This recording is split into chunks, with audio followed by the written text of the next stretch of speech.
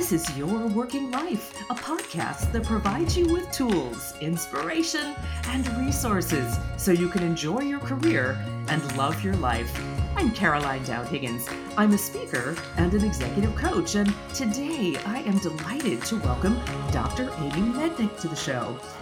Dr. Amy Mednick will talk about strategies for better virtual connections, but she has a very unique perspective as a psychiatrist and a scientist. Amy, welcome to the show. Thank you. I'm so happy to be here. Oh my gosh, Amy, you and I were chatting before the show started. This is such important information. I'm just going to give a quick data point and then we're going to dive into a juicy conversation. There's a great McKinsey opportunity survey out there that just revealed that 58% of Americans now have the option to work from home 1 day a week. And then 35% of Americans can opt out of the office and work wherever they choose for the full 5 day work week. So listen, Zoom Palooza is alive and well, and this online interaction is really taking a toll. So I would love to just dive in and have a great conversation. Can you tell us about your remote experience that really led to writing this book with your co-author? Sure. Yes, I'd love to. I'm a psychiatrist. So I see patients, therapy and medications one-on-one. I had been actually doing a little bit of remote sessions before the pandemic, but obviously everything went online for me, just like many others. And luckily, I'm in a field that's pretty well suited to that, as far as the medical field goes. So. So suddenly everything that I, just like everyone else, everything that I was doing was online. And not just that, but I also, so were all of my patients and clients. They're, mostly working people. So everyone was going through the same thing as me, and they were coming to me for their problems, right? So I really got a very interesting and huge slice of kind of what a lot of different people's working lives, working at home, of course, lives were like, and how they shifted during the pandemic, especially early on. And then my co-author Diane Leonard approached me about this book, writing about the remote experience pretty early into the remote experience. We started writing at the end of 2020, so we were all still figuring things out. So writing the book was very interesting because we really lived it and tried to figure these things out as we went. So we knew we were exhausted at the end of the day more than any other day, and we knew that we were having, losing focus, and we knew all the things that our clients and patients were experiencing as well. And so it was really a kind of a living project where we were figuring out why we were having these kind of problems, and then what would work, and having experiences of writing about what would work and then having to remind ourselves to actually do those things. So that's kind of how we got here. Well, and it was a research experiment in real time for the whole world, right? We Exactly. we had Yeah. to do it out Yeah. of necessity. But I love your scientific and medical insight here. Clearly, as a psychiatrist, you approach this with a very different lens than your colleague who approached it from a business lens. Both are great, so it's a wonderful Yeah. combination. But I'd love to pick at, you study the psychology around people working in remote settings and how connecting with people digitally impacted our brain. So let's go there because Mhm. that's really cool. Yeah, I agree. I find it very interesting. So the way that I kind of organized my thoughts around this, and how to approach this, and how we can all approach it, is was to think about certain basic needs that we have as human beings, social creatures, social beings. There's certain needs that we need met, just like our need for food. Yeah, right. And we need food, and when we don't have it, we have hunger to tell us that we need to get more. In the same way, these basic social needs that we have um, also alert us to when things are missing. So we thought that would be a great approach to it, because we could find these warning signs for when these certain needs aren't met, to know when things weren't working and why. And so the three needs that we identified that have showed up in the research and things. The first one is kind of on a more basic level. We have a need for safety and comfort, right? When that comes first. If you're not feeling safe where you are, your brain is focused on that, and that requires the presence of other people. Um, and so the question we looked into was, does this count, right? So if there's a bunch of faces on the screen, are you alone or are you with people? So we looked into that a lot. The second need that we looked at was the need for understanding. So the need to make sense of the world and make sense mostly of other people and their intentions and their meaning. That's a very complex, difficult, energy intensive task for the brain. And so the human brain over evolution has developed shortcuts and quick ways to do that in a day so that we don't get completely exhausted just by figuring out what your friend's trying to tell you. um, those we can imagine were not built to talk to someone on a flat screen. So a lot of those shortcuts, either we find that they either fall flat and we can't use them, or things are very distorted because they're not designed for this. And that's where we see a lot of the fatigue, Zoom fatigue, and the exhaustion kind of cropping up because these things are not working the way they're designed. We weren't made for this Zoom world, and we haven't had enough time to evolve, right? And then the third one is on a bigger level. We have, of course, the need for belonging. We have the need to be part of a group. As social creatures, that was hardwired into us to keep us safe, because you're not safe when you're alone away from the pack, when in evolutionary terms. So we also looked at when that need is not met. That can be a little bit more obvious, but it can present in different ways on Zoom, with issues with feeling unseen or unheard, can kind of come up a little bit more easily. So that was the third need that we looked at, and kind of how that manifests sometimes in feelings of exclusion. Yeah, so that was how we kind of set it up, and I can be happy to talk about any of those in more Yeah, depth. so let's pull at that a little bit. And Amy, I remember kind of midway through, what we call lockdown, when we were Hmm. forced out of necessity, non-essential workers to be home. There were some interesting articles that came out with brain scans of people on Zoom, right? And it really Mm. gave everybody pause.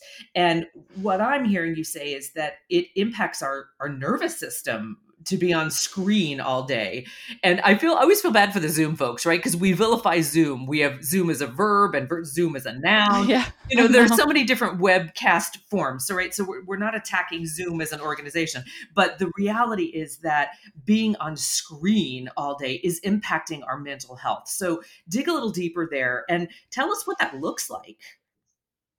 Yeah, so it's not normal for us. It's not the way that we were designed. Um, and so, and I will say, in terms of vilifying Zoom, this is not to say here's all the problems, we shouldn't be doing this. We're gonna be doing this, right? This, as you said at the beginning, this is here to stay. So this is more of a question of recognizing where it's hurting us so that we can fix it, and so we can change the way we live in this type of environment. But there are a lot of ways that, yes, that it impacts our nervous system. And the one that I focused on was the way that having other people around calms our nervous system. And that was hardwired in from day one, because, right, as humans, we need to have other people around. We can't survive on our own, unlike some other animals that are born and walk away. So we are wired to need other people around, and um, to get a bit uncomfortable when we're all alone. It drives us to seek out people. It drives us to maintain connections. That's the way that we're hardwired. Um, and everyone's different, and so for some people, the Zoom environment may meet that need and may be all that they really need for social connection. But we find that the majority of people, that's not the case. So even though people are around you all day long, and you're sitting in your home office and you're going from meeting to meeting, and you feel like you're talking to people, it is possible that your nervous system isn't totally on board with that. Um, is kind of like, where is everybody? And when it has that feeling, and when that's a persistent feeling, and when that need for connection is consistently not met for you, it's going to affect the way that you think, even without you realizing it.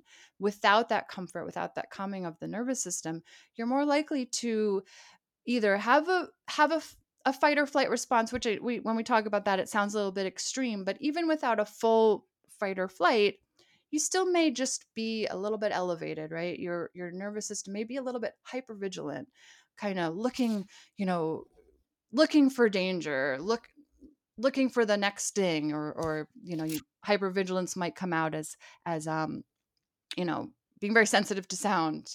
Sound in the next room, you jump. Whereas if you were around some other people, you wouldn't be quite as jumpy. You'd be really focused on the task at hand.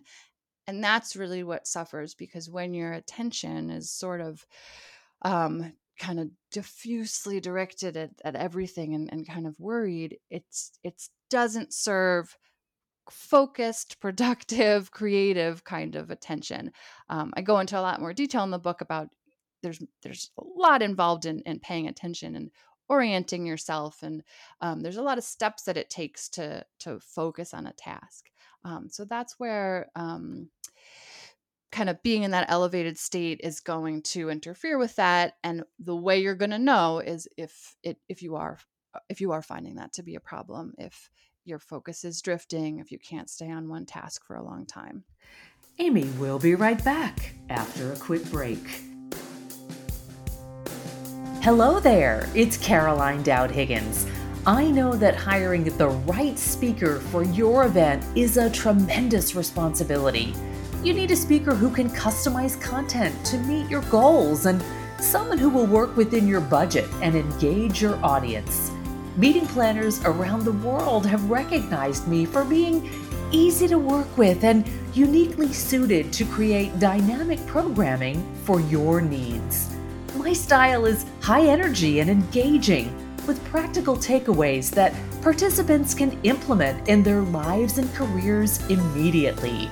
Whether you're looking to retain or grow top talent, create healthy workplace cultures, or prevent burnout in your organization, I create customized content to help recharge, reignite, or reinvent your career.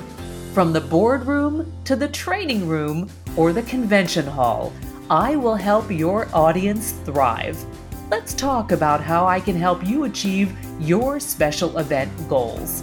You can find me at carolinedowdhiggins.com. Okay, Amy, I get it. I believe you. I believe the science. I'm hearing, Maslow's hierarchy of needs here, and this Mm-hmm. connection and the sense of belonging, which is very interesting because so many organizations are now focusing on diversity, equity, inclusion, and belonging. So, yes, I believe you.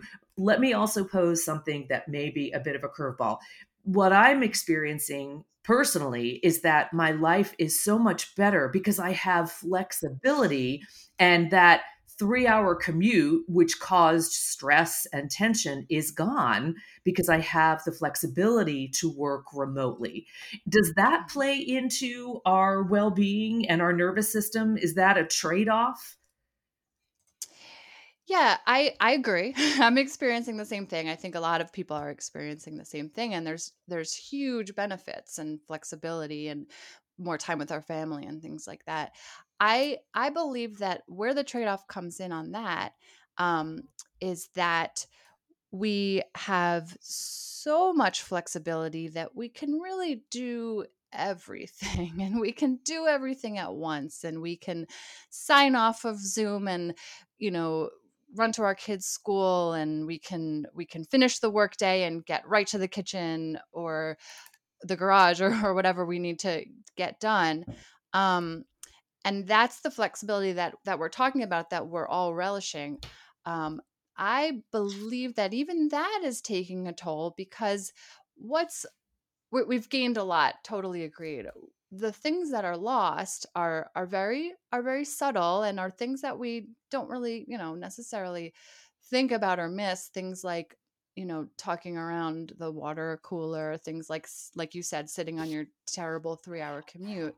But those did serve a purpose, right? So a 3-hour commute's too long, but a commute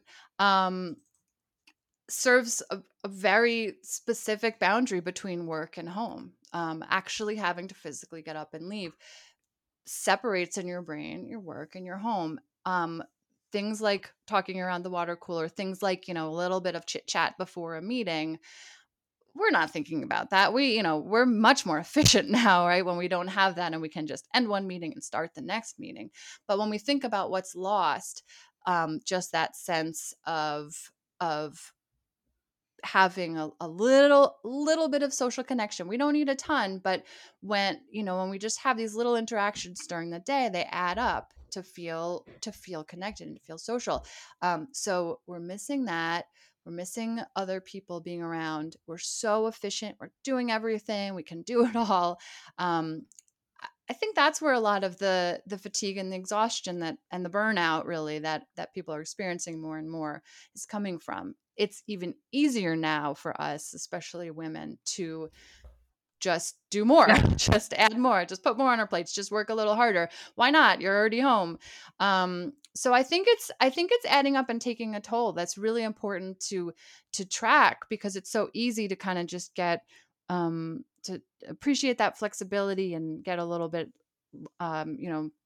lose some of the boundaries and not realize how much it is really adding up for you. Thank you for shining a spotlight on that. You are exactly right. The expectation is, well, you're home. You can, whip up a Mhm. batch of something delicious, and then you can throw in a load of laundry and pick up the kids early because you're close. And again, I'm generalizing and certainly painting a picture that is out there for some women, perhaps some men as well. But the reality Mhm. is, it has changed our boundaries. What I find fascinating is organizations that are calling people back to work, yet all their meetings are on Zoom. So they get to work and then they sit in, an office where they're on Zoom all day. That seems completely counterintuitive to me. Any thoughts there?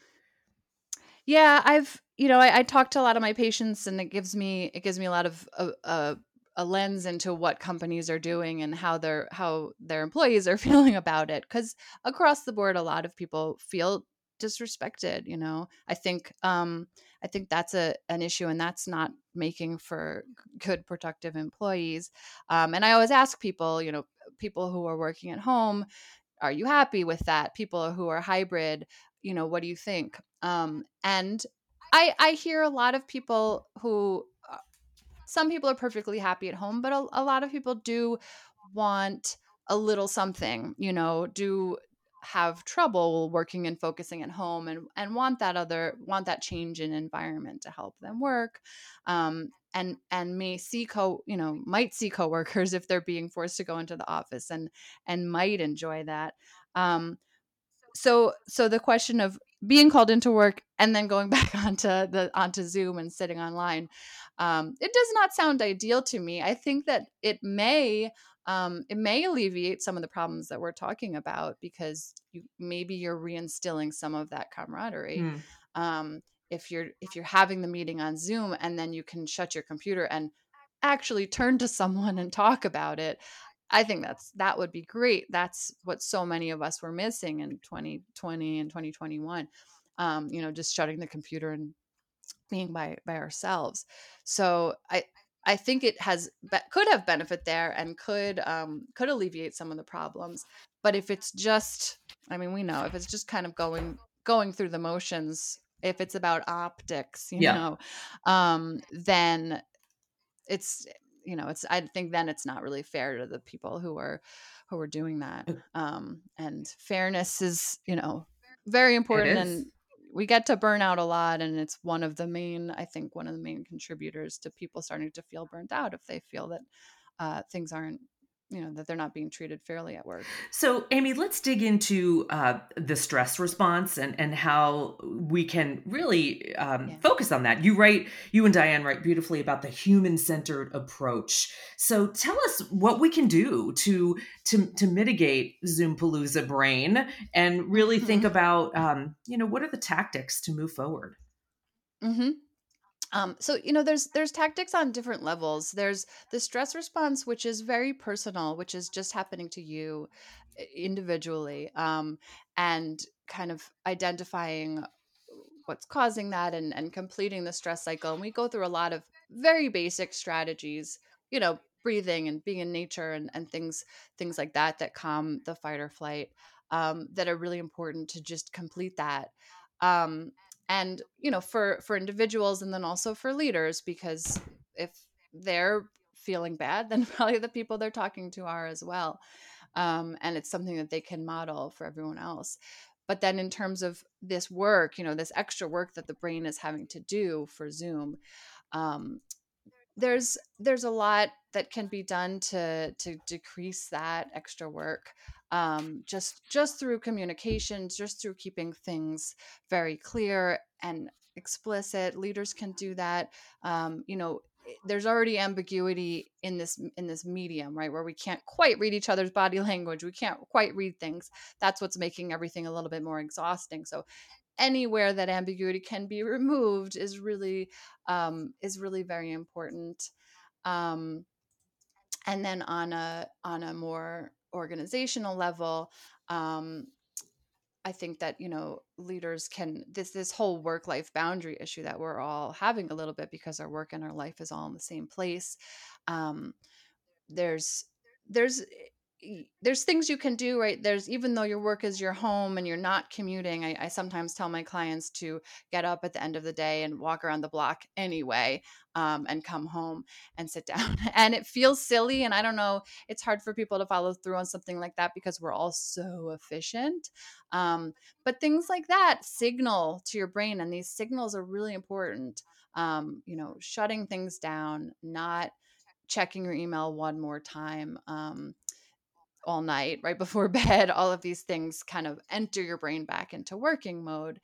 So we have to be especially deliberate with things like that. And especially I think it's important for leaders, and if your boss is expecting you to answer her email at 9 p.m., then you're going to also be online. So that's just, I think, of a few of the ways.